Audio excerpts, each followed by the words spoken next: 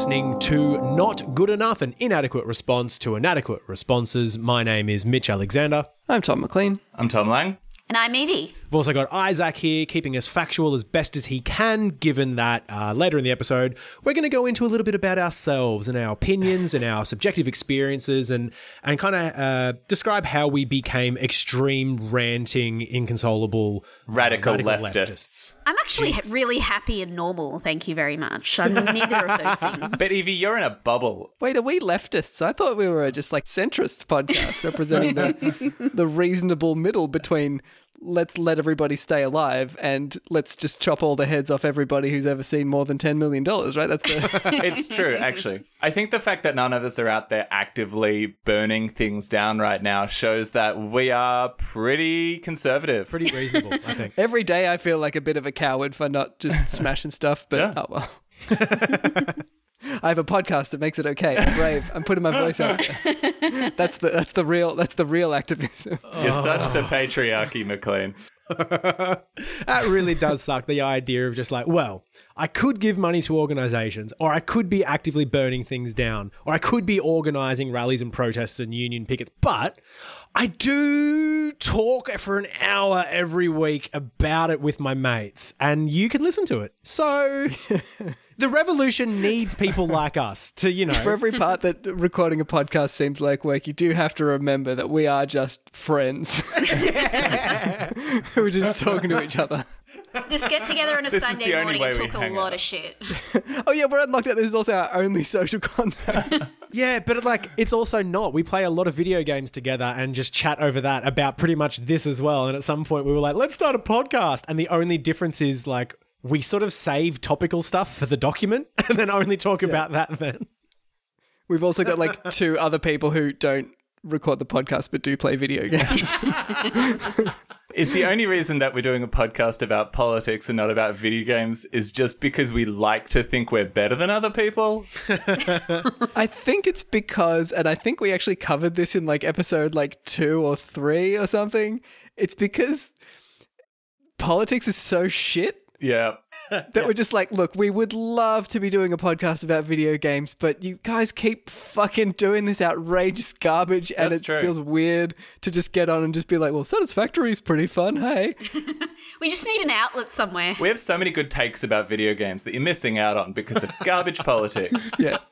Yeah, I think like it is in the name. We say it every week, but we haven't really unpacked it. It's like not good enough is like we're trying our best. We are an inadequate response to all the inadequate responses happening in Australian politics, but we do already donate. We do write and call our local members. We go to protest. We try. It's like, what else can we fucking do? Why are you letting the planet and the country burn? Mitch, Podcast. have you tried voting?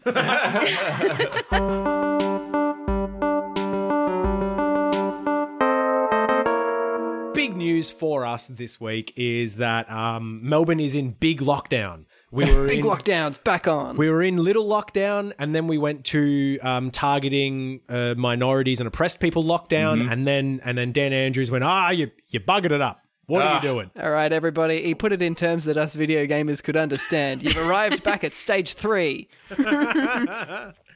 He's doing it again. He's doing like that concerned dad. I'm so disappointed in you. Yeah, he's not angry. He's just disappointed.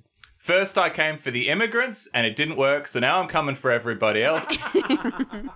Yeah, and it's just as usual. It's just like a failure of like policy in the first instance, but he's blaming everyone else for it. Just his disappointment there. Oh, guys, I couldn't be more let down. You know, I hired the quarantine guards for the hotel and they caused an outbreak, and then I promoted them to manage the response for the whole state, and it's got even worse.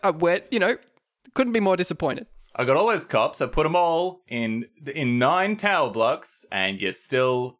And let's be clear, I think we should be clear, we're all very in favour of the necessary lockdown, because we do need to contain the spread of this thing. And speaking for myself, this is business as usual for me. I haven't barely left the house for like 6 months. Yeah. The lockdown's only been going for 5. But a lot of people are out there being like, oh no, second lockdown. And I'm like, wait, what was there like a week between lockdowns? Did you take that chance to go to music festivals and pubs? Is this the problem? They people did. and we've had a spike. Yes. Yeah, there's just, I don't know. I think we're all in agreement with each other that, you know, like, let's just wait an extra 2 weeks on either side of official government policy just to see what happens. Like, my whole thing was like, you know, I'll start going back to the gym 3 weeks after they open again. Yeah. And it was 2 weeks before it shut down again. So I feel pretty good in that. Big surprise. thing. But I think that there's two different types of the other people. There are people that are genuinely not coping. They don't have other ways to meet people. All of their social stuff was done in person, and so they're really struggling now to try to make a leap to like more phone calls and more online stuff and not seeing people regularly. And that is taking like a mental and psychological toll on hard. some people. And then I suppose there's three people. Then there's people that didn't really know that there was an issue because they don't primarily speak English and they weren't reached out to, because it's a fact, we know, that all of the health advice came out in English and was only in English for weeks before it hit any other languges. So well done there, Dan Andrews, you fucking idiot. The buck And they stops with you. probably work in customer-facing essential roles like, you know, cleaning or supermarket or retail or things like that, and they don't have an option. But They work in the supply chains as well, Yeah. They're which are essential necessary. workers. But then there is the third lot of people who are just fucking idiots. Yeah. I've maintained a sort of a stance, which is I personally generally don't like to blame individual actions. Like, I realize that like the main sort of factor to blame is a weakness in public policy and not being strong enough. That being said, there's always selfish individual pricks. Like, you know, I just see people who like, you know, do the weirdest shit and like, you know, it's like the lockdown never even existed for them. But again, like the larger problem is a government policy thing, and that's led to people acting like, oh, this is such a, you know, it's a big deal that we're locking down again, even though we've basically been in the same situation for the last 6 months. I think it's the difference is the lockdown is imposed from kind of outside or from kind of inside. I know we're all very concerned about the virus. We all kind of locked down before the government instituted lockdown because we saw it was the right thing to do. We've all been staying in lockdown because we're like, okay, we want to stay safe. We don't want to spread this thing. But then I think there are the people who will only lock down to the point at which they are obligated to from external factors. When the government says we're locking down from midnight tomorrow, they say, okay, great, I've got until midnight tomorrow to go to the pub. Because to them, it's a rule being put on you. They're the people who will wear a seatbelt because it's the law, not because it's a good idea. And again, not an individual thing, but I think that's kind of the attitude because that's the way it's being put around is, oh, you got to do a lockdown because it's a law. Okay, lockdown's back off. Everybody go to the pub. This is a government directive. Keep that economy going. I just can't help but think that, like, the first time before we went into lockdown, I can grant some people not really understanding what that meant and how the virus was working and what it was going to mean to lock down. And so doing the whole, like, oh, I'm going to rush out and do some things before we lock down. I got 48 hours or whatever. But a couple of weeks ago, we knew that the Greater Melbourne area was going to go into lockdown 2 days hence at midnight, and the bars were fucking packed. There were so many people out, like the night before, having like a huge big bender, and then people like, I'm going as hard as I can to 11:59. Fuck yeah, gonna hit it. And like, you've just gone through a lockdown, and you cannot not know that is because the virus was spreading exponentially because people were doing this exact thing. Like, what? Like, I don't understand just taking the risk personally. Like, that said, like, I'm just miserable. Maybe I just don't have as much fun as they do. But like, I mean, that's true. I think it's not necessarily even a selfishness thing. I think that there is a real cohort of the population that is like sort of outsources their thinking to the government around that sort of thing. And this is not saying they're stupid. I imagine that there are a lot of people who have a lot of other stuff that they need to worry about, like, you know, making bills, or the, like, you know, single parents or something that just like have, you know, their hands full with shit that they have to manage, so that they don't take the time to research how coronavirus spreads or that kind of thing. And so they're just like, look, I'm going to just focus on getting through my life, which is hard enough. And I'm just going to do what the government says. And I figure if I'm just doing what the government says, that's safe. So if the government says lockdowns at midnight, then that's what I'm going to do. And I want to go out with my friends. So, I mean, if it was important that I didn't go out with my friends at up until 11:59 on Friday night, then the government wouldn't have said you're allowed to do that. Yeah. So Yeah. I'm going to do it. It's trusting in the system. I don't think that that's like a bad, person thing. I think that that's quite fair to sort of outsource that thinking to the government. Yeah, see, that's the point I was trying to make earlier. Like, I don't think I think it's unfair of me to necessarily judge people for thinking in that pattern when, like, I've recently sort of tried to loosen up my sort of ideals of, like, what people care about in terms of politics because people don't have the time. I think, there's two factors in play. There's people trust in the system, and then there's the fact that the system is shit.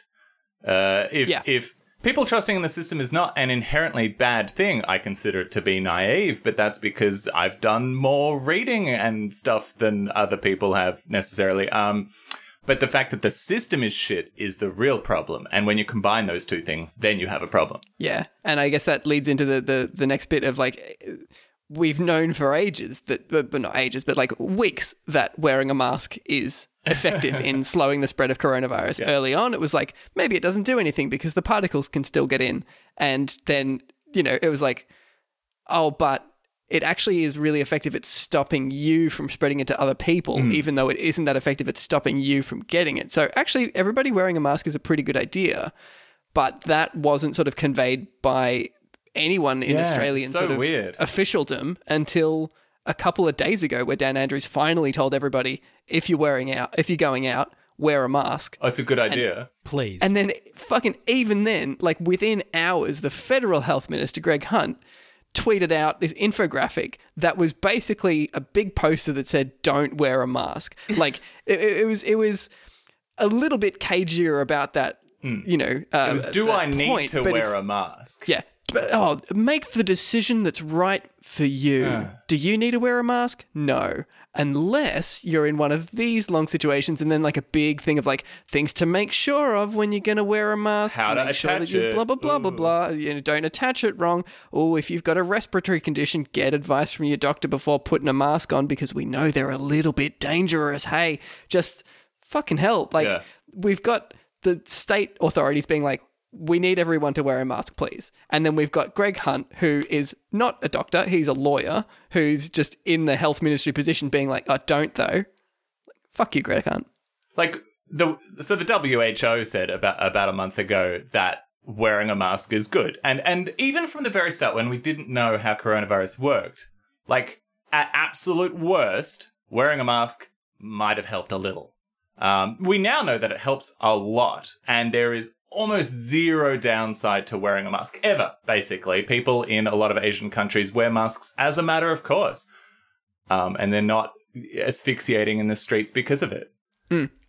The weird thing for me that I don't understand is, like, it seems to be yet another imported cultural thing from America, and also we've seen it in Brazil with their proto-fash leader Bolsonaro using homophobic slurs to describe both people that wear masks and the act of wearing a mask, which There's is a just little bit of absurd. racism in there too. Like, I've seen this well before even coronavirus was a thing. Like, I've seen people making weird remarks about, like, Southeast Asian people wearing masks during winter. Like, because that's part of their culture. Is that, like, that you wear a mask if you're sick or you're on public transport and you don't want to get sick. Yeah. Why not? It's just normalized. Yeah. And it's not normalized here. I think there's a lot of like Australians are really, really concerned about not looking like weirdos. That's a thing that's wussies. always going on. Is like you people don't want to wear a mask just because not everybody else is wearing a mask and they don't want to stand out as being the one person that's wearing a mask. Same with social distancing. A lot of people aren't social distancing because that requires violating a bit of a social norm that's in place, which is the appropriate amount of distance to stand away from someone. And so the government messaging needs to be like, this is the expectation. even though it's a bit weird, you've got to do it. Or even like, trying to put like a bit of social, toxicity onto the idea of not wearing a mask or not social distancing like they did with drink driving in the 90s, where it's like, you're a bloody idiot. Yeah. That was a really effective campaign because it wasn't like, here are the facts about drink driving. These many deaths, blah, blah, blah, blah, blah. It took the principle and said, you're a weirdo if you don't follow it. You're the one who's making a social violation. We haven't seen any of that with coronavirus. I think that's really necessary. Which I just want to know. I mean, I've got theories, but like, I just don't understand why then Greg Hunt and the Federal Liberal Party aren't trying to be leaders on it when we do know that it can help things. Yeah, I mean, I've got theories as well. But it's genuinely insane to me that it could be a political strategy to ensure votes at the next election. Just be like, go against the mask thing. Like, try to appear strong. My main theory is that the whole anti-mask thing, it already started as a rumor that like it would spread coronavirus somehow at the start of the pandemic. Does anyone else remember that? Oh, God. Yeah, there was absolutely an article I remember reading that someone speculated that it could possibly spread it. It made no sense. And then as a result, that's affected government policy because they don't want to be seen as like breaking the social norm except on a larger level. But just be a leader. Don't be a that is the biggest wimpy thing to do. It's to not acquiesce to absolute nonsense and say, oh, don't wear a mask, it's all good. Yeah, but Mitch, you just made a judgment then on someone being a wimp. But that's what I'm saying. It is genuinely deplorably wimpy and weak to just go, what do the people want? What's good for them? No, what's bad for them? Okay, let's just go with that. I mean, I completely agree. The Labor government capitulating to this are cowards, but like, it's still seen in terms of what sort of man are you to say yes or no? Like, the argument's still on both sides, which is really bizarre.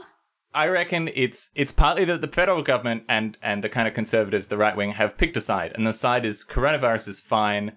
It's not something to worry about. Take care of the economy. Don't worry about coronavirus. When you start instituting new things like border lockdowns, which they hated for a while, or masks, or social distancing, or anything, you're somehow a little bit agreeing to the other side that coronavirus is a thing we need to take care of. We need to change things to avoid. Conservatives love saying everything should stay the same. It's great. Now, as soon as you go, okay, we're all wearing masks all the time now, that's a big change. And that's a change that people who cling to the conservative mindset will inherently rebel against. Because, hang on, you're telling me to change my life? That's not a thing that I'm used to hearing. That's my take on it. Yeah, if I look outside, things will be different. People will be wearing masks. I don't want to see that. Yeah. I want to see the things that I already know. Next, you'll be telling me not to shake hands with my mates. But I suppose that's the thing of just sort of like, you want to affect change and everyone starts wearing masks? No. I want the unavoidable change where heaps of people die from a new disease because I can't control that. That's what I like doing, is controlling things. One of the sort of things that I really don't like in terms of blaming individuals for it is the health advice now is to encourage people to wear masks. The problem is of course that masks are now very expensive. So if you go into even an independent chemist, although Chemist Warehouse I've been calling out for this in particular, if you go to buy a box of 50 disposable masks, there's something like $60 to $70, which is ridiculous. Like, that's well over $1 per mask, and is well over what the actual cost of manufacturing is. And I mean, this is capitalism. You expect a bit of price gouging. Not that I like it or support it in any way, but just the idea of shaming people for not wearing masks when it is quite an expensive product to buy. This is something that should just be provided to people for free as a default. If it's public health advice, give it to people. Yeah. In the same way that you would a vaccination or any sort of medication, just give it to people. Well, we still charge people $15 for the flu vaccine most of the time, even at the chemist. Yeah, and which is ridiculous. That should be free for everyone. In the same way, of course, that the eventual coronavirus vaccine should be free for everyone. But if, unless it's discovered in America. No, I think it's just that neoliberal thing of like breaking every conceivable thing down into the way that puts as much sort of burden of paying for it onto the individual as possible. Yeah. I saw bloody Peter Van Onselen tweeting earlier today about how he reckons that people should be paying for their own quarantine accommodation when they're coming back into the country. The reason why New South Wales is saying that now is because they know they're on the brink of a second wave. They know it for sure. And they're like, well, we don't want to pay for this shit. We should just say in advance, well, since the cases are low now, we're just going to make sure that everyone pays for their own way. And now it's their own responsibility. Just watch, like, in, like, a fortnight's time, there is going to be a huge uptick in cases in New South Wales exactly in the same way as there is now. Yeah. And they'll blame Victoria for it. I saw someone they already calling are. it the Melbourne virus. And I'm like, They already come are. on. Oh shit!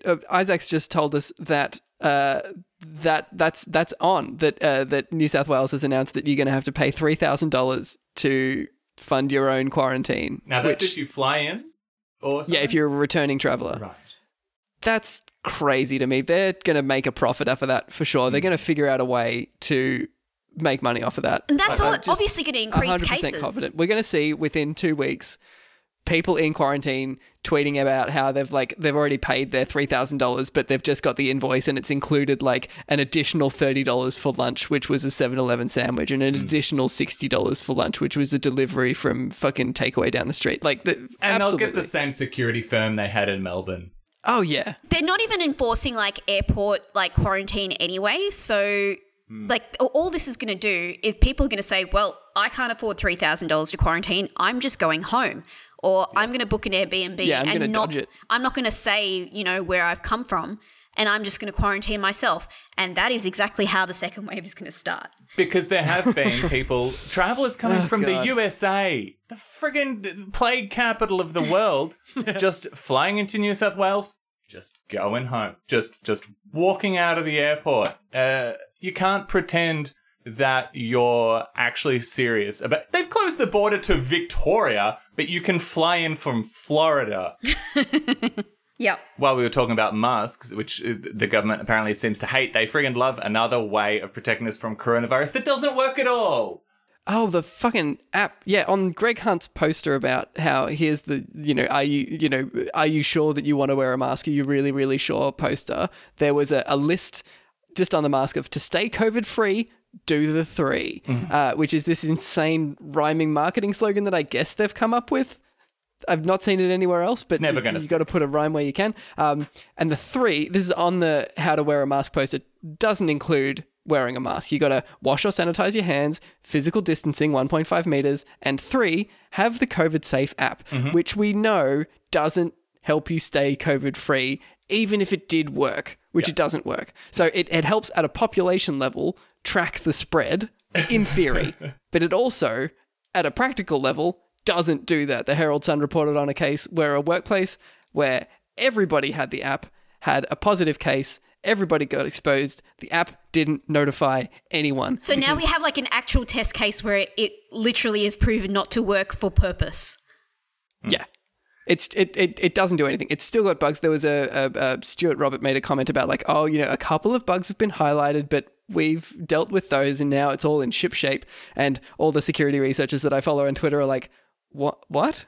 It's never, to my knowledge, it's still never detected a case. Yeah, it's never tracked a case, and it's still got some pretty big security holes, some of which are fundamentally inaddressable. Like the only way to address them is to switch to the Google iOS API that they've developed, that Google and Apple have developed for contact tracing. The government has announced that they have no intention to use that platform, but because of the way that the tech is set up, Google's actually mandating using that platform. So as of November, if they haven't picked it up, and they have announced that they don't plan to pick it up, the COVID Safe app will actually be banned from Google Play because of its security flaws. So Well, it won't make a difference. to stay COVID-3, do the 3. Wash or sanitize your hands, physical distancing, and 3, don't fucking listen to the government. Wear a mask. I think Scott Morrison is obsessed with getting COVID safe app numbers up because it is the only metric a marketing person cares about, and it is his marketing baby. I don't think he cares about the economy, cares about anything else. He's just like, I'm going to launch this app, and he probably designed the little shield logo himself. He came up with all of the stuff, and it's not picking up. A couple of friends of ours... It's my legacy! A couple of friends of ours actually showed us this absolutely insane ad on TikTok with Zoomers being like, please get the COVID safe app, please. Please, we need you to install it. Please download the COVID Safe app so I can travel soon. I'm begging here. Which seems to be, paid for by a whole bunch of different business consortiums, which, as we all know, is just the Liberal Party in dress up. Yeah, a bunch of like health insurance places being like, don't worry about wearing a mask, get the app instead and max out your health premium. I don't think it's a fair assumption to make that it's just the Liberal Party involved in big business there. It's definitely the Labor Party too. They're all involved. Yeah, it's just the only thing Morrison wants to do, like I've said before, is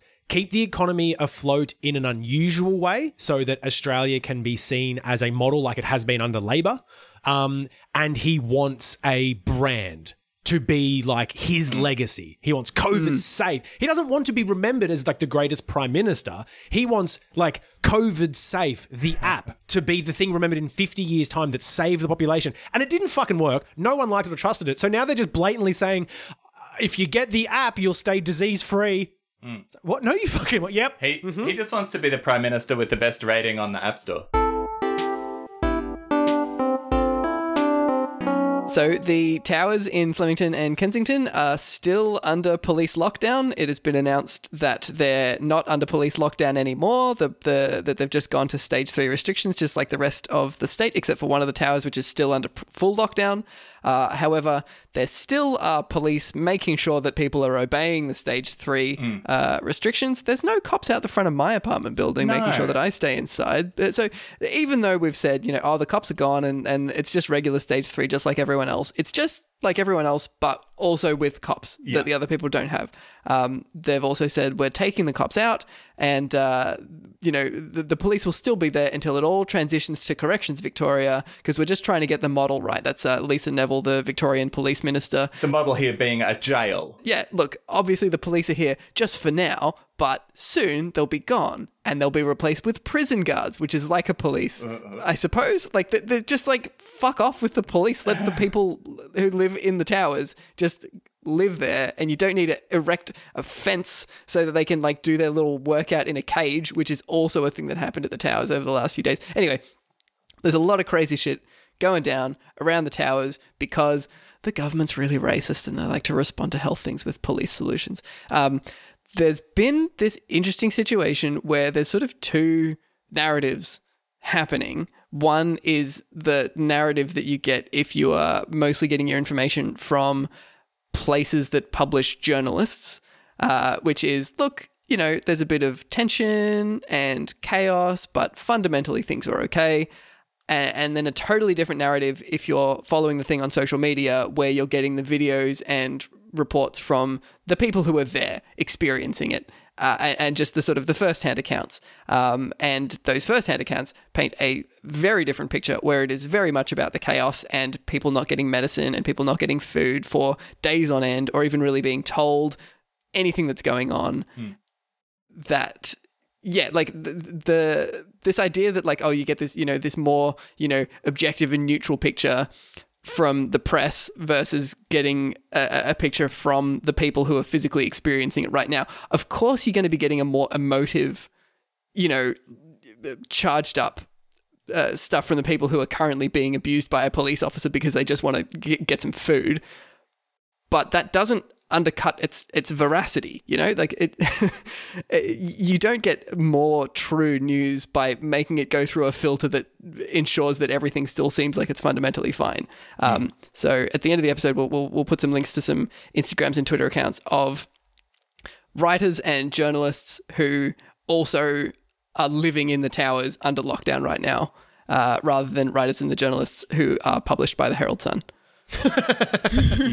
I think there is something to the idea, though, as well, of like, people have been saying, well, you're getting an emotive sort of look. They don't know all the facts as well. So, we should wait to see how it all sort of shakes out, which I agree with in principle, if it wasn't for the fact that so far we have an unknown variable of like people inside the towers speaking for the very first time at a national level, and they are obviously emotionally charged and emotionally affected by all this.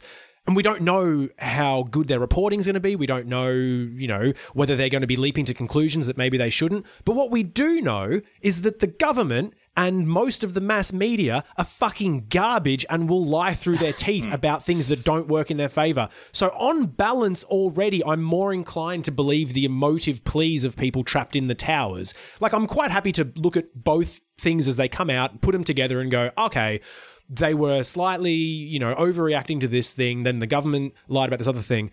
But already, let's take it with a bit of a grain of salt when the fucking Herald Sun talks about these lockdown towers. But we're not getting the full story from them. Yeah, you got two little kids coming up to you. One of them's bawling his eyes out, and he's like, he hit me. And the other one's like, I didn't.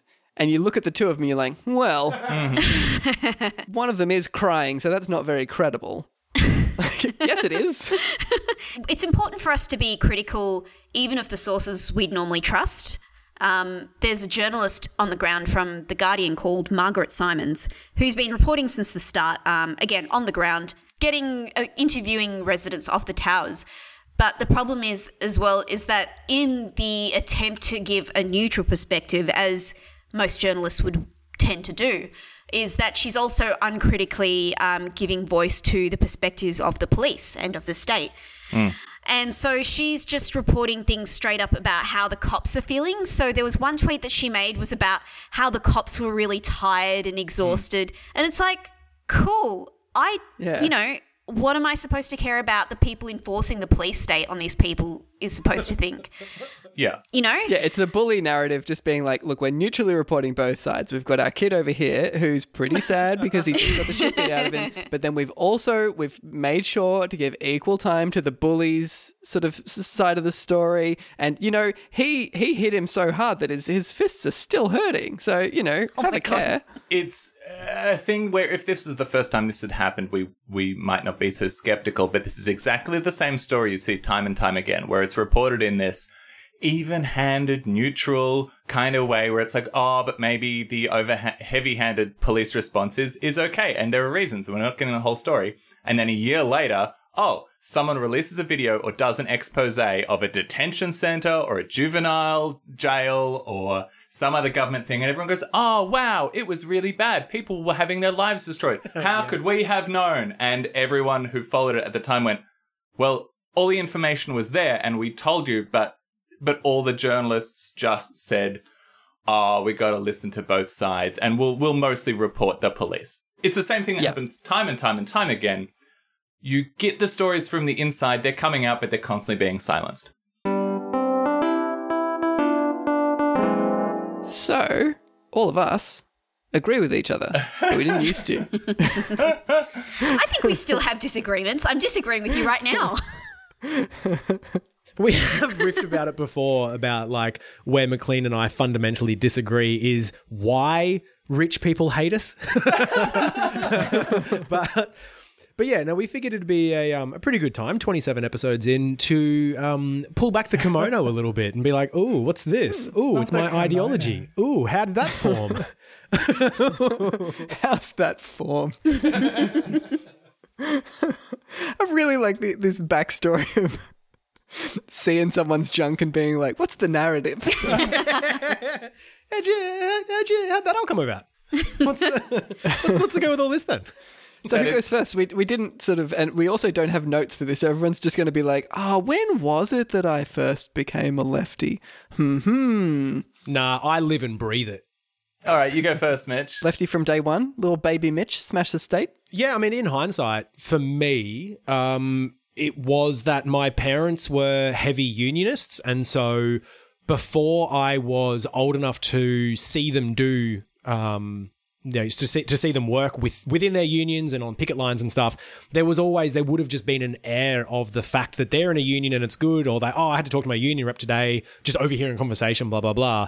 And then when I got a bit older, one of the first things I can remember is my dad was on the union picket lines at the Queensland docks in the Wharfies Union during the Howard era. They were trying to pass some sort of horrible fucking, pay cuts, and they were trying to dismantle all the different rates and all the different benefits and whatnot. And they got all these scabs in and blah, blah, blah. And I remember going down, like my mum was cooking for the unionists when we would go down to see my dad and on the picket line and whatnot. And I remember feeling this really like proud sense of like, oh, my dad did that. Fuck yeah. When I went down there and there were all these tents up and they recently had to move the picket line back because he told me that, they tore down the fence that was actually keeping them out. And one of the funniest things was there was a dude on a megaphone yelling abuse at this security guard who was still contractually obliged, clearly, to stand guard next to the old entrance, which was just a wireframe gate with no gate attached to it because the unionists had already torn it down. But he was still fucking standing there next to it for no good reason. But I remember being so proud of my dad and all of his mates for standing up for what's right and, doing what's good for the worker. It was only later that I realized that what had clearly happened was that a whole bunch of wharfies had gotten absolutely tanked and in a blind drunken rage, committed some petty larceny and destruction of private property. But so it was, from that, I remember through high school, I was always trying to get petitions together. There was one in particular. There was a teacher who was a fucking creep and an asshole. And I tried to get a petition together to get him fired or moved on, and was pulled into the principal's office pretty quick to be like, you can't organise kids, you can't unionize like that. And then 6 years later, your first encounter with a Pinkerton. Yeah. Yes. But yeah, years later, it turns out he was fired for flirting and groping a 16-year-old girl or some shit. So I was right. But I think for me, it was that was the foundation. And then from there, my mum was friends with people that worked in the Democrats as the political party. And that didn't go well. I remember the Democrats. Yeah. Remember how they ran an entire campaign on they will 100% vote against the GST, and then it came down to them to pass the GST, and they passed it, and then they dissolved the day later. Oh, boy. But yeah, I think so. That was all the setup. And then it was the... dragging us into the Iraq War and the children overboard. Those were the two clarifying moments for me as a young person. Just be like, oh, politicians are shitheads, and it seems like the right wing is worse than the left wing. Left wing, in my mind, has always just been workers' rights and equality, egalitarian principles, free healthcare, whatever. And conservatives just seemed like the anathema to that, the complete opposite. That's how I sort of started, and then I started reading more and more and getting into the theory of it because I'm a big nerd. And yeah, it turns out I was 100% correct in thinking that from back in the day when I was a kid. They are all shit. It's nice when it turns out you're on the right side. I think it's for people who who are our age, who are politically engaged now. I would say that Iraq, refugees overboard, all those sort of specific incidents are what made them what they are now. Yeah. That's when I became an activist as well. Yeah. It's just realising, and I think that flashpoint where you realise that both sides, quote unquote, in our parliament are both fine with letting those things happen. And then you realise, okay, something's wrong. I think I kind of grew up with a very conservative politically family, and which is not unusual even with being an immigrant family, as you would I think a lot of people have sort of heard the stories of migrant families who understand that they're there by their own hard work, and therefore they deserve to be there somehow. I sort of pushed back again. I remember pushing back against it quite hard. My dad used to listen to and call into Alan Jones's radio show as well. We had a lot of screaming matches about that in the car when I was a teenager. My dad was definitely keen on the whole, I worked hard and I deserve to be here sort of thing. And, then Iraq happened. I remember, Mitch, you mentioned the dock workers strike. I remember hearing about that on the news, but not really understanding it. And no one really learns about unions in school, unless it's just sort of a passing mention of them being thugs in a historical anecdote. So I didn't really know what a union was. I remember when I started uni, that was around the time that the whole voluntary student unionism thing was happening. And even as someone who, by that point, I considered myself very progressive, I mean in the terms of I liked Natasha Stott Despoja.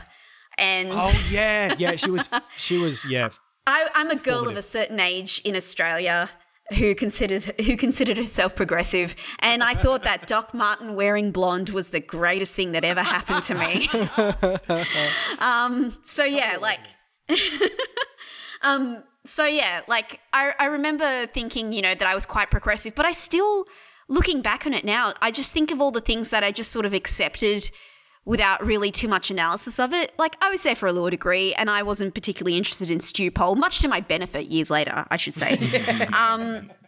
But when voluntary student unionism happened, I was paying my way through uni and I fully bought the idea that, this is just an extra fee. I don't need to be paying this. It seems like they're making a big deal out of nothing, which is, obviously I'm embarrassed by that now, but I definitely was guilty of sort of seeing that just at face level and going, well, this doesn't concern me, so why would I pay for it? I should have the right to not pay for it if I want to. Same as every other kid my age now. I started retail. I joined the Shoppies Union and also the Pharmacy Guild, which wasn't particularly great either. These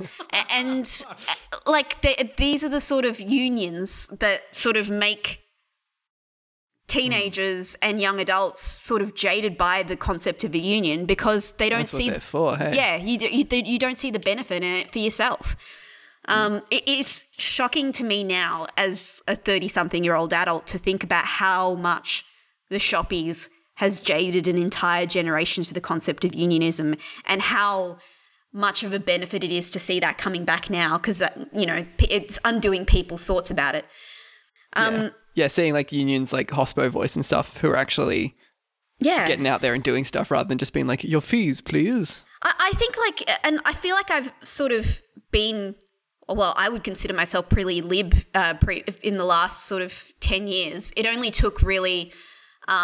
even though I call myself progressive, it really took a lot of betrayals on Labor's part for me to realise, there's nothing that Labor has to offer me that I would actually want and that would serve people generally. They're willing to go along with every sort of destructive thing that the Liberal Party is doing. So what is there for me? Oh, yeah. Kevin 07 was like the progressive revolution of Australia when I was growing up. And then a little while later, it's like, no. Yeah. It's and I don't want to consider myself jaded. I think, I have a lot of hope for what younger activists are doing now.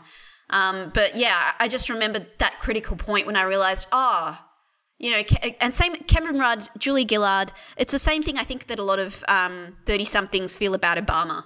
Which is, it's a lot of, speech writing. The system's not going to change itself. Yeah, a lot of feel-goodery that really just amounted to nothing and, if anything, made conditions worse for a lot of people. Yeah. What about you, Lang? Oh, I'm probably a little bit different from you guys in my backstory because I grew up in a pretty sort of... I say upper middle class. I grew up in the country, near a very, very small town. So I think it's harder to tell when you're in the country. I think you just judge by the amount of acres you have. Yeah, if it's more than one, probably. Yeah, but it's the country. It's different. But the country is, of course, quite conservative, quite right wing in a lot of ways, even though it really shouldn't be. At least my part of the country. But I think that one thing that is important in my kind of psyche is that I was an outsider in the country. I'm a nerd, you might have realized. I never fit in where I grew up. And I think when you grow up as an outsider, that's always going to affect your politics. You will either become you can become a shitty right-winger who tries to find a sense of solidarity with white supremacy or something, or being, I don't know, some kind of horrible incel. Maybe in an alternate universe, I could have gone that way. Or you become the kind of outsider who goes, oh, hang on, there's people who are, prejudiced against in all sorts of different ways. Maybe the mainstream way of thinking isn't actually what's best for everybody. And a lot of that probably comes from, growing up as a nerd in the country. There's an element of snobbery. Anyone from a small town who moves to the big city has an element of snobbery in them, probably because, there's that contrast. I came here to find my people kind of thing. But I still don't think I was very political for most of my life. I think I was always sort of passively lefty. I was like, yeah, obviously, you know, gay people are fine and we should give immigrants all of the rights that they need and that everybody has, and we should take care of the environment. And so I always voted for like the Greens and things, just because it's obvious we need to take care of the environment and we shouldn't be building coal mines and stuff. I did my reading. I was aware of what was going on, but I was never that involved in politics for most of my life. I never got involved in student politics. I was aware of things like the Iraq War and, you know, the refugee sort of John Howard years, and I knew that was bad, but I think it didn't really affect me personally a lot beyond, oh, this is a bad thing that's happening. I don't remember joining very many marches or anything, but I think one of the most radicalizing thing for me, and the thing I talk about the most, is climate change. Because my career is a science communicator. And most science communication is fundamental science. And for most of my career, that's what it was. It's, hey, kids, here's how, you know, biology works, or here's how chemistry works, or physics, or things like that, which is most of it very apolitical. No, there's not a lot of politics in here's how the different forces work, or here's Newton's laws of motion, or acids and bases. You know, there's not a lot of culture war going on about vinegar. But I think scientists tend to be a little bit lefty just because science is a way of studying the real world, and the real world has a well-known liberal bias, as the saying goes. And so scientists are always a little bit lefty because they're like, hang on, all of this stuff that the right wing says about everything tends to be dumb. Obviously not all scientists. There are a lot of shitty scientists out there. But then I started working specifically in the area of climate change. And I'd always been aware of climate change, and I knew it was a problem, but I was hired in a context where, and this is the context it's mostly taught, I was hired in a context where climate change was a science thing. We're teaching it as a science thing. We're looking at the causes and solutions and impacts in an apolitical, sciencey, engineering-y, technology way. How do you fix climate change? With solar power, with more efficient homes, with electric cars, with better public transport, stuff like that. And this is what you mostly hear. And it's very easy to do that under the pretense that it's apolitical. But as I did more and more reading and more research and talking to people, you realize that climate change is not at all a scientific issue. It's entirely a political issue.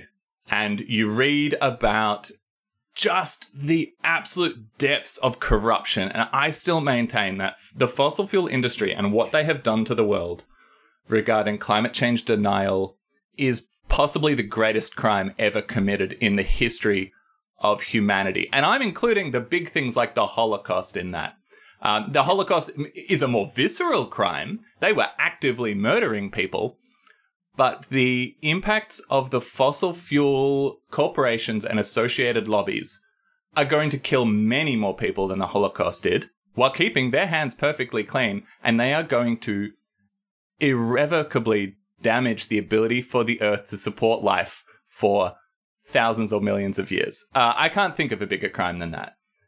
And that's something that will radicalize a person. It turns out.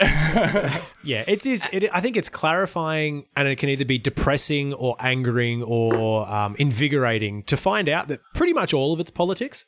Absolutely. Like, pretty much everything is politics. And it's extremely depressing. And a lot of people in this line of work, and any climate scientist worth their salt that's on Twitter or anything, will generally tend to be very radical. You have these people who've quit their tenured academic careers to go and picket coal mines. They have dropped everything and you don't come across scientists doing that a lot. You don't get astronomers dropping everything to go and picket NASA. Or I can't think of a good example because it doesn't legit. Because if there was a comet heading towards Earth and we were all ignoring it, they probably would.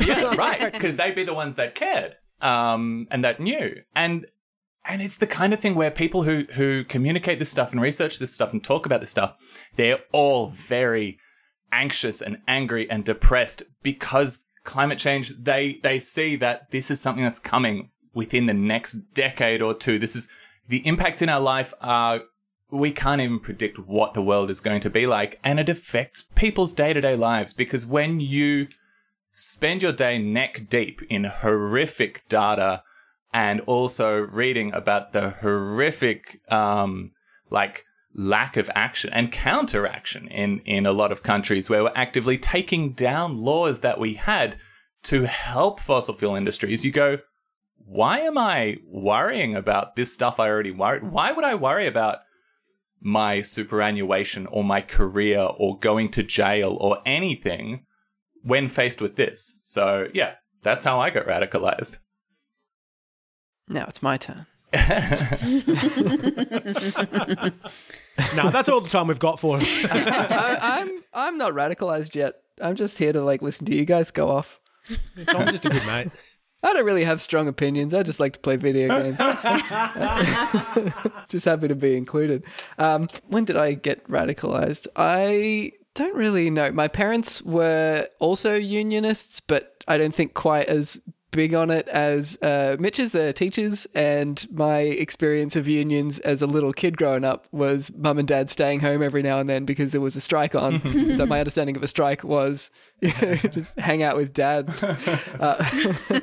But I also discovered recently that I found when I moved house this old book that I had from when I was a young kid that was given to me for my, I don't know, 6th birthday or something, which is like a children's book called When Did You Last Wash Your Feet by Mike Rosen, who was the guy who wrote We're Going on a Bear Hunt, if you guys know We're Going on a Bear Hunt. Yeah.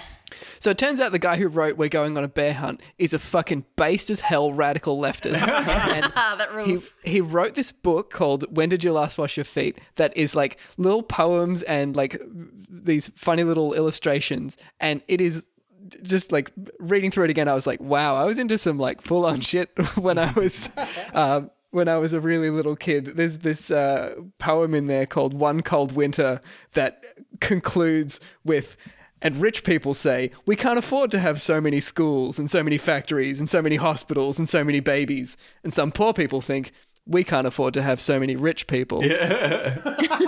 That's great. It's fucking incredible. Anyway, so that's probably the earliest thing. I also, my heritage is a lot of like Germany and Eastern Europe, but not freedom fighters or hopefully active like, concentration camp guards or anything. But just sort of German civilians. And so whenever I learned about the Holocaust or anything like that, that was a thing that really just, sat on me and never went away of like, how do you judge the people who were there but weren't doing anything really? Like, because that's a lot of people. And it's like, if you know that there are Jews being exterminated by the thousands in concentration camps, around the corner, and you don't go over there and physically, destroy the place to get them out, how much of that is on you? Like, yeah. I don't know if I have an answer to that, but that's a question that's been living in my head for, 30-something years. Yeah. And that is just sort of inherently radicalizing to carry that around, just being like, am I clean just because I haven't done anything either way, even though I know that injustice exists? So I think those are things that sort of drive me. More directly, I saw a lot of rich and poor divide. I was an expat kid for my early teens, and my family lived in Jakarta in Indonesia. And the place that we were living was like a gated community. So that my parents got just teaching jobs at a private school there. And so we were housed in one of the school's housing facilities, which was basically, this just fancy gated community. And if you went from my pretty nice house just on a walk for 10 minutes and then crawled under a fence, then you were in the village, which was, just people living in shacks that they had erected out of materials that they could find. And, this is like so close geographically speaking, like really like these two situations like butting up directly against each other that were such an incredible disparity in wealth.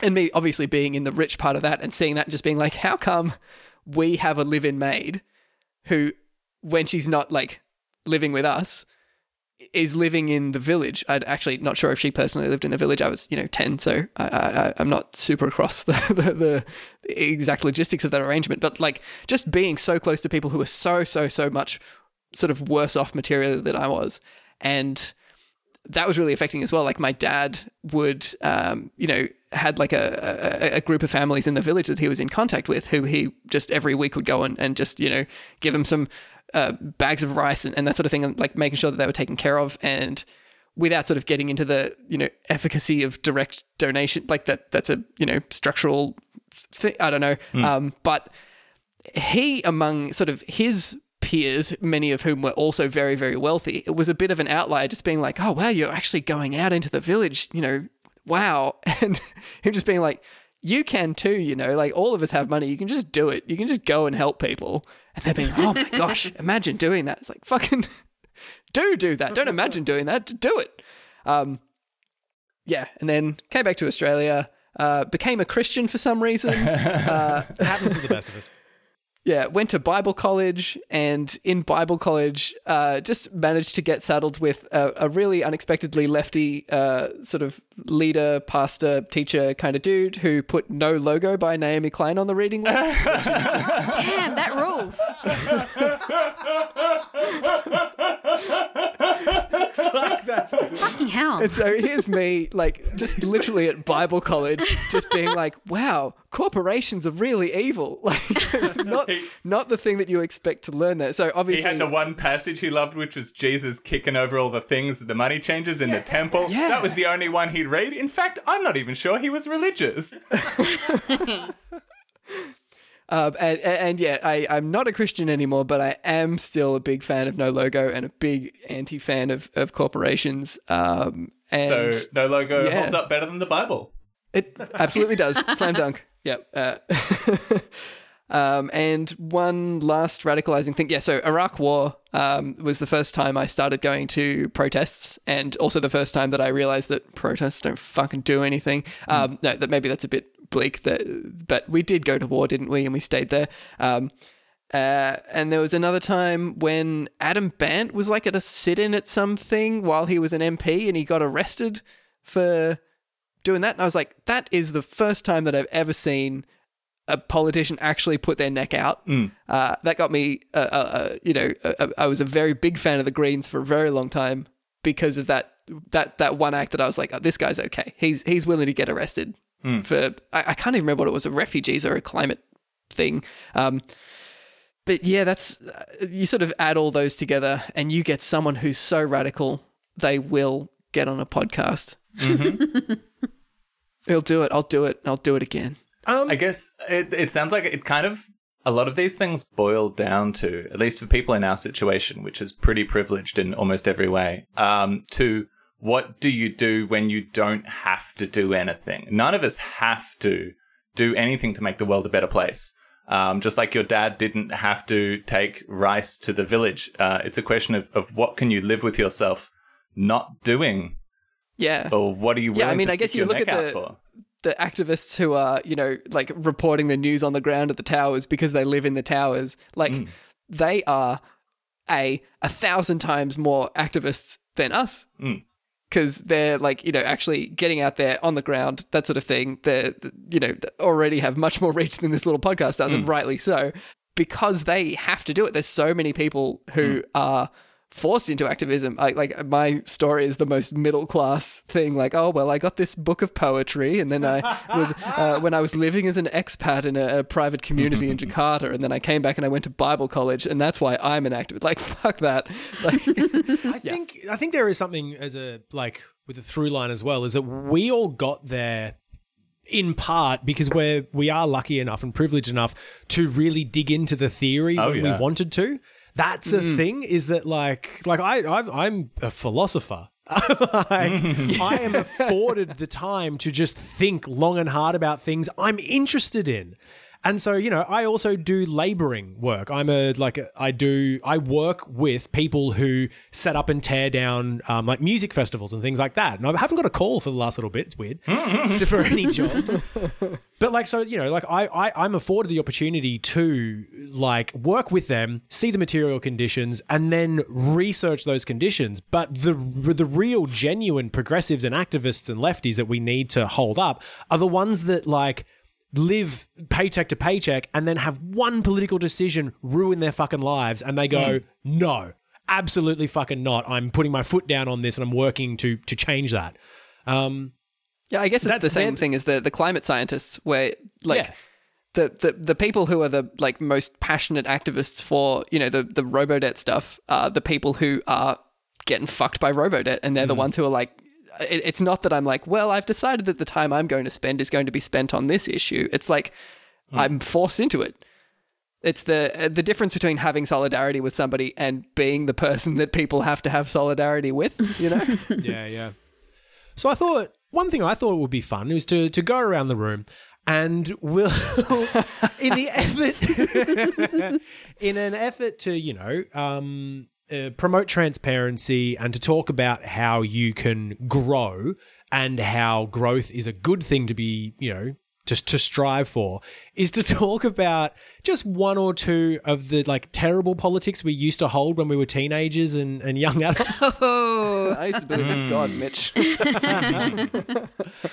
Like, I reckon that'd be fun. Just because, I think there's a lot of people out there now that sort of think that very early on politics gets sort of baked in, and it absolutely doesn't. And not only can you change your opinion on things, and you should want to change your opinion on things, but other people can change as well. I think that's part of the thing of like, the marriage equality, when you were talking about how protests don't work, an individual protest has never worked, but also I think if we didn't have rally after rally after rally for marriage equality in this country, it wouldn't have passed. So there is something about the unifying factor of like rallies in particular, but just the idea of looking at other people and going, oh shit, what can I learn from that? Maybe I will change my opinion. Maybe I'll grow over a decade. So I'll start. I used to hold some pretty shitty libertarian values. Can't believe I'm doing a podcast with an ex-libertarian. Which I don't think is a shock, again, because the privileged position that we're all in. I was just one of those horrible assholes, especially because, I ended up doing philosophy, so you could see it coming a mile away. But just like, the principles of, working for yourself and leaving other people alone, and then the non-aggression principle. Well, just leave people to do their own thing. And, if conditions are that bad, then people can, work to fix their own condition. And I think Evie was right when she sort of said that, like, for me, a big part was realising that Labor and Liberal don't offer differences for Australian politics besides name, really. The system keeps chugging along as normal. And I was like, oh shit, if the system is flawed, then individual actions and individual aspirations don't fucking matter. Oh, so on and so forth, yada, yada, socialism. Yeah. Yeah, I think I'm much the same. Obviously, I had some pretty wonky politics coming out of Christianity, and then I had a pretty bad atheist phase that I don't think was really coloured by any particular politics. But now I would just make God's not real jokes. But then I was that's not really politics though. But yeah, certainly the libertarian, people are responsible for themselves, and if they've agreed to this contract that, one person's getting paid below minimum wage, you shouldn't have agreed to that contract. Now, obviously, I'm like, that kind of contract shouldn't be permitted, Yeah. I can't think of any particular things. I just sort of look back at my past. It's just a sort of general wash of embarrassment over really every facet. Yeah. Hey, not just politics and religion, but like just being social and, my attitude to women and, everything. I've been pretty terrible at everything. And indeed, being white, I would be so hesitant even now to describe myself as not racist. Like, oh, I bloody fucking bet I am. If you pull something apart, you'll find some racism in there for sure. Like, yeah, my politics are not clean even now, and the only work is Yeah. figuring out where they're not and figuring out how to excise them. Just I think getting I'm all those pimples popped. I think I'm with McLean on a lot of that. I don't think I can point to any specific things where I've had like strongly wrong politics per se, because like I said, I've never been strongly political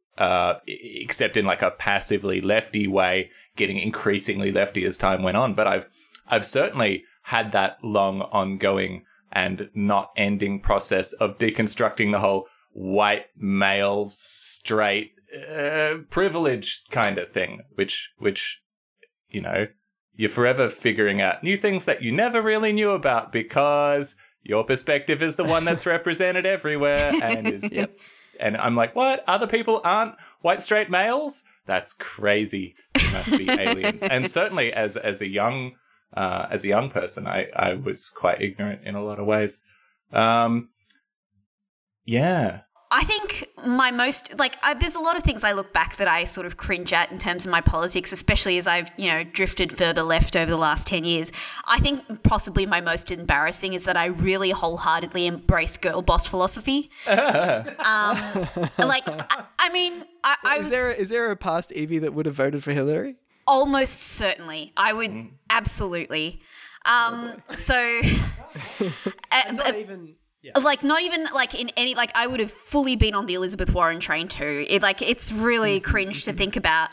But so the funny thing is that I've actually read Lean In, and I read it sincerely. Which one's Lean In?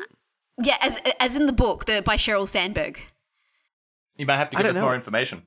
Oh, okay. So yeah, we're not girl bosses even. We don't know. So, Lean In is this book written by Sheryl Sandberg, who's the former CEO of Facebook, which is the whole sort of women need to be more aggressive in the workplace and put themselves forward for opportunities if they want to be taken seriously. And if you try really hard and pick up your boots, you can go and do it for yourself. It's not the system, it's you. It's you. It's, again, very highly individualistic. And even... at the time I considered myself very progressive in the way that a lot of girl bosses do, but I thought I just need to put myself out there and get that job that I really want. And look, I wouldn't say I was a nerd in the reclusive sort of way, but I was definitely an academic nerd in thinking that I could, lawyer degree my way into a really good job. So I wasn't a loser. I was just smart. Thank you very much. That's exactly how it was. I had friends. They were all nerds too. But yeah, and of course, the first job that I had that was really bad made that fall down flat so fucking hard. It was such a horrible job, and treated terribly, bad wages for what we were doing. Everyone, there were lots of people who were on non-permanent visas who were getting manipulated really badly as well. And that's it. I'm grateful for the fact that it took immediately one really bad job to sort of wipe away girl boss philosophy for me entirely. I just wow, this shit is fake. And no matter what, I can't girl boss my way through this, and in that job I really, really, I remember putting myself forward for promotions, different, levels in the structure as well, and just getting knocked back for the most bizarre reasons. And then I was like, oh, that's right. It's not about how much vocal fry that I use.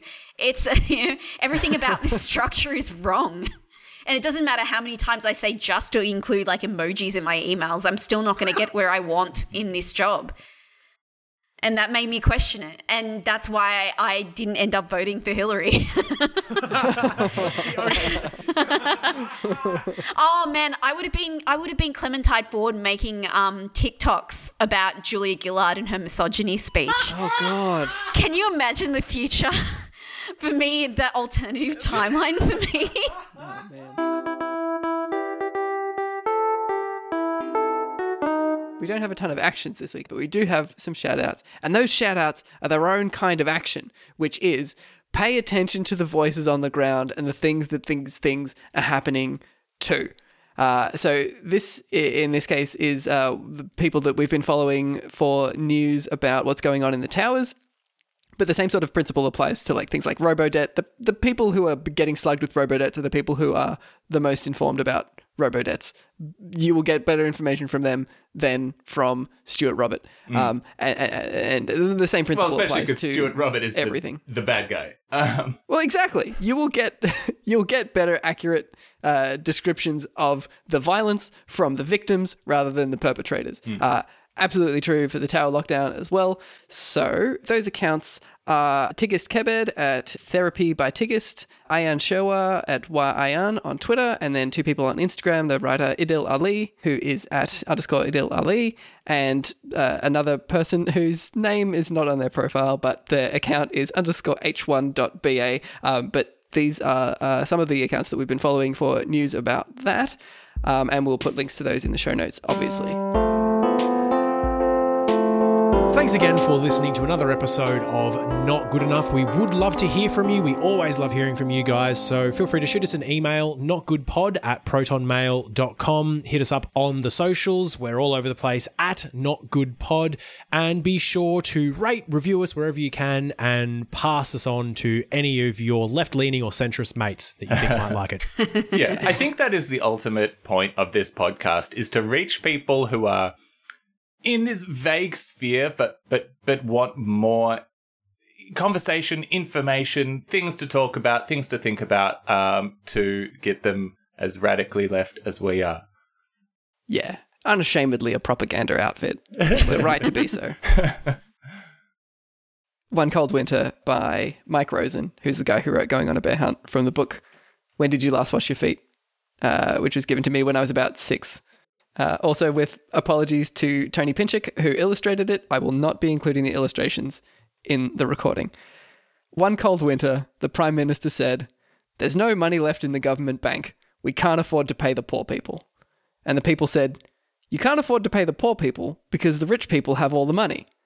And the Prime Minister said, "That's nothing to do with me. All I know is we haven't any money to pay you." So some of the poor people said, "If you can't afford to pay us enough, we can't afford to work." And they stopped working. At that, all the rich people started screaming, "Look at the greedy poor people! Look at the money-mad poor people! When they stop working, schools close, factories close, hospitals close, and babies die." So the poor people became afraid of the anger of the rich people, and they went back to work. But schools still close, factories still close, and babies still die. And the poor people still stop working, though now it's when the rich people stop them working. And the rich people say, "We can't afford to have so many schools, so many factories, so many hospitals, so many babies." And some poor people think, "We can't afford to have so many rich people." And some people think, "We can't afford to have any rich people." It is just literally radical smash the state socialism addressed at a reading age of 6. Also, this fucking poem was written like fully 35 years ago, and it's still 1,000% relevant. So yeah, a big shout out to Mike Rosen. Massively formative for me. Not Good Enough was recorded on the lands of the Wurundjeri people of the Kulin Nation. We pay our respects to their elders past, present and emerging, and acknowledge that sovereignty was never ceded.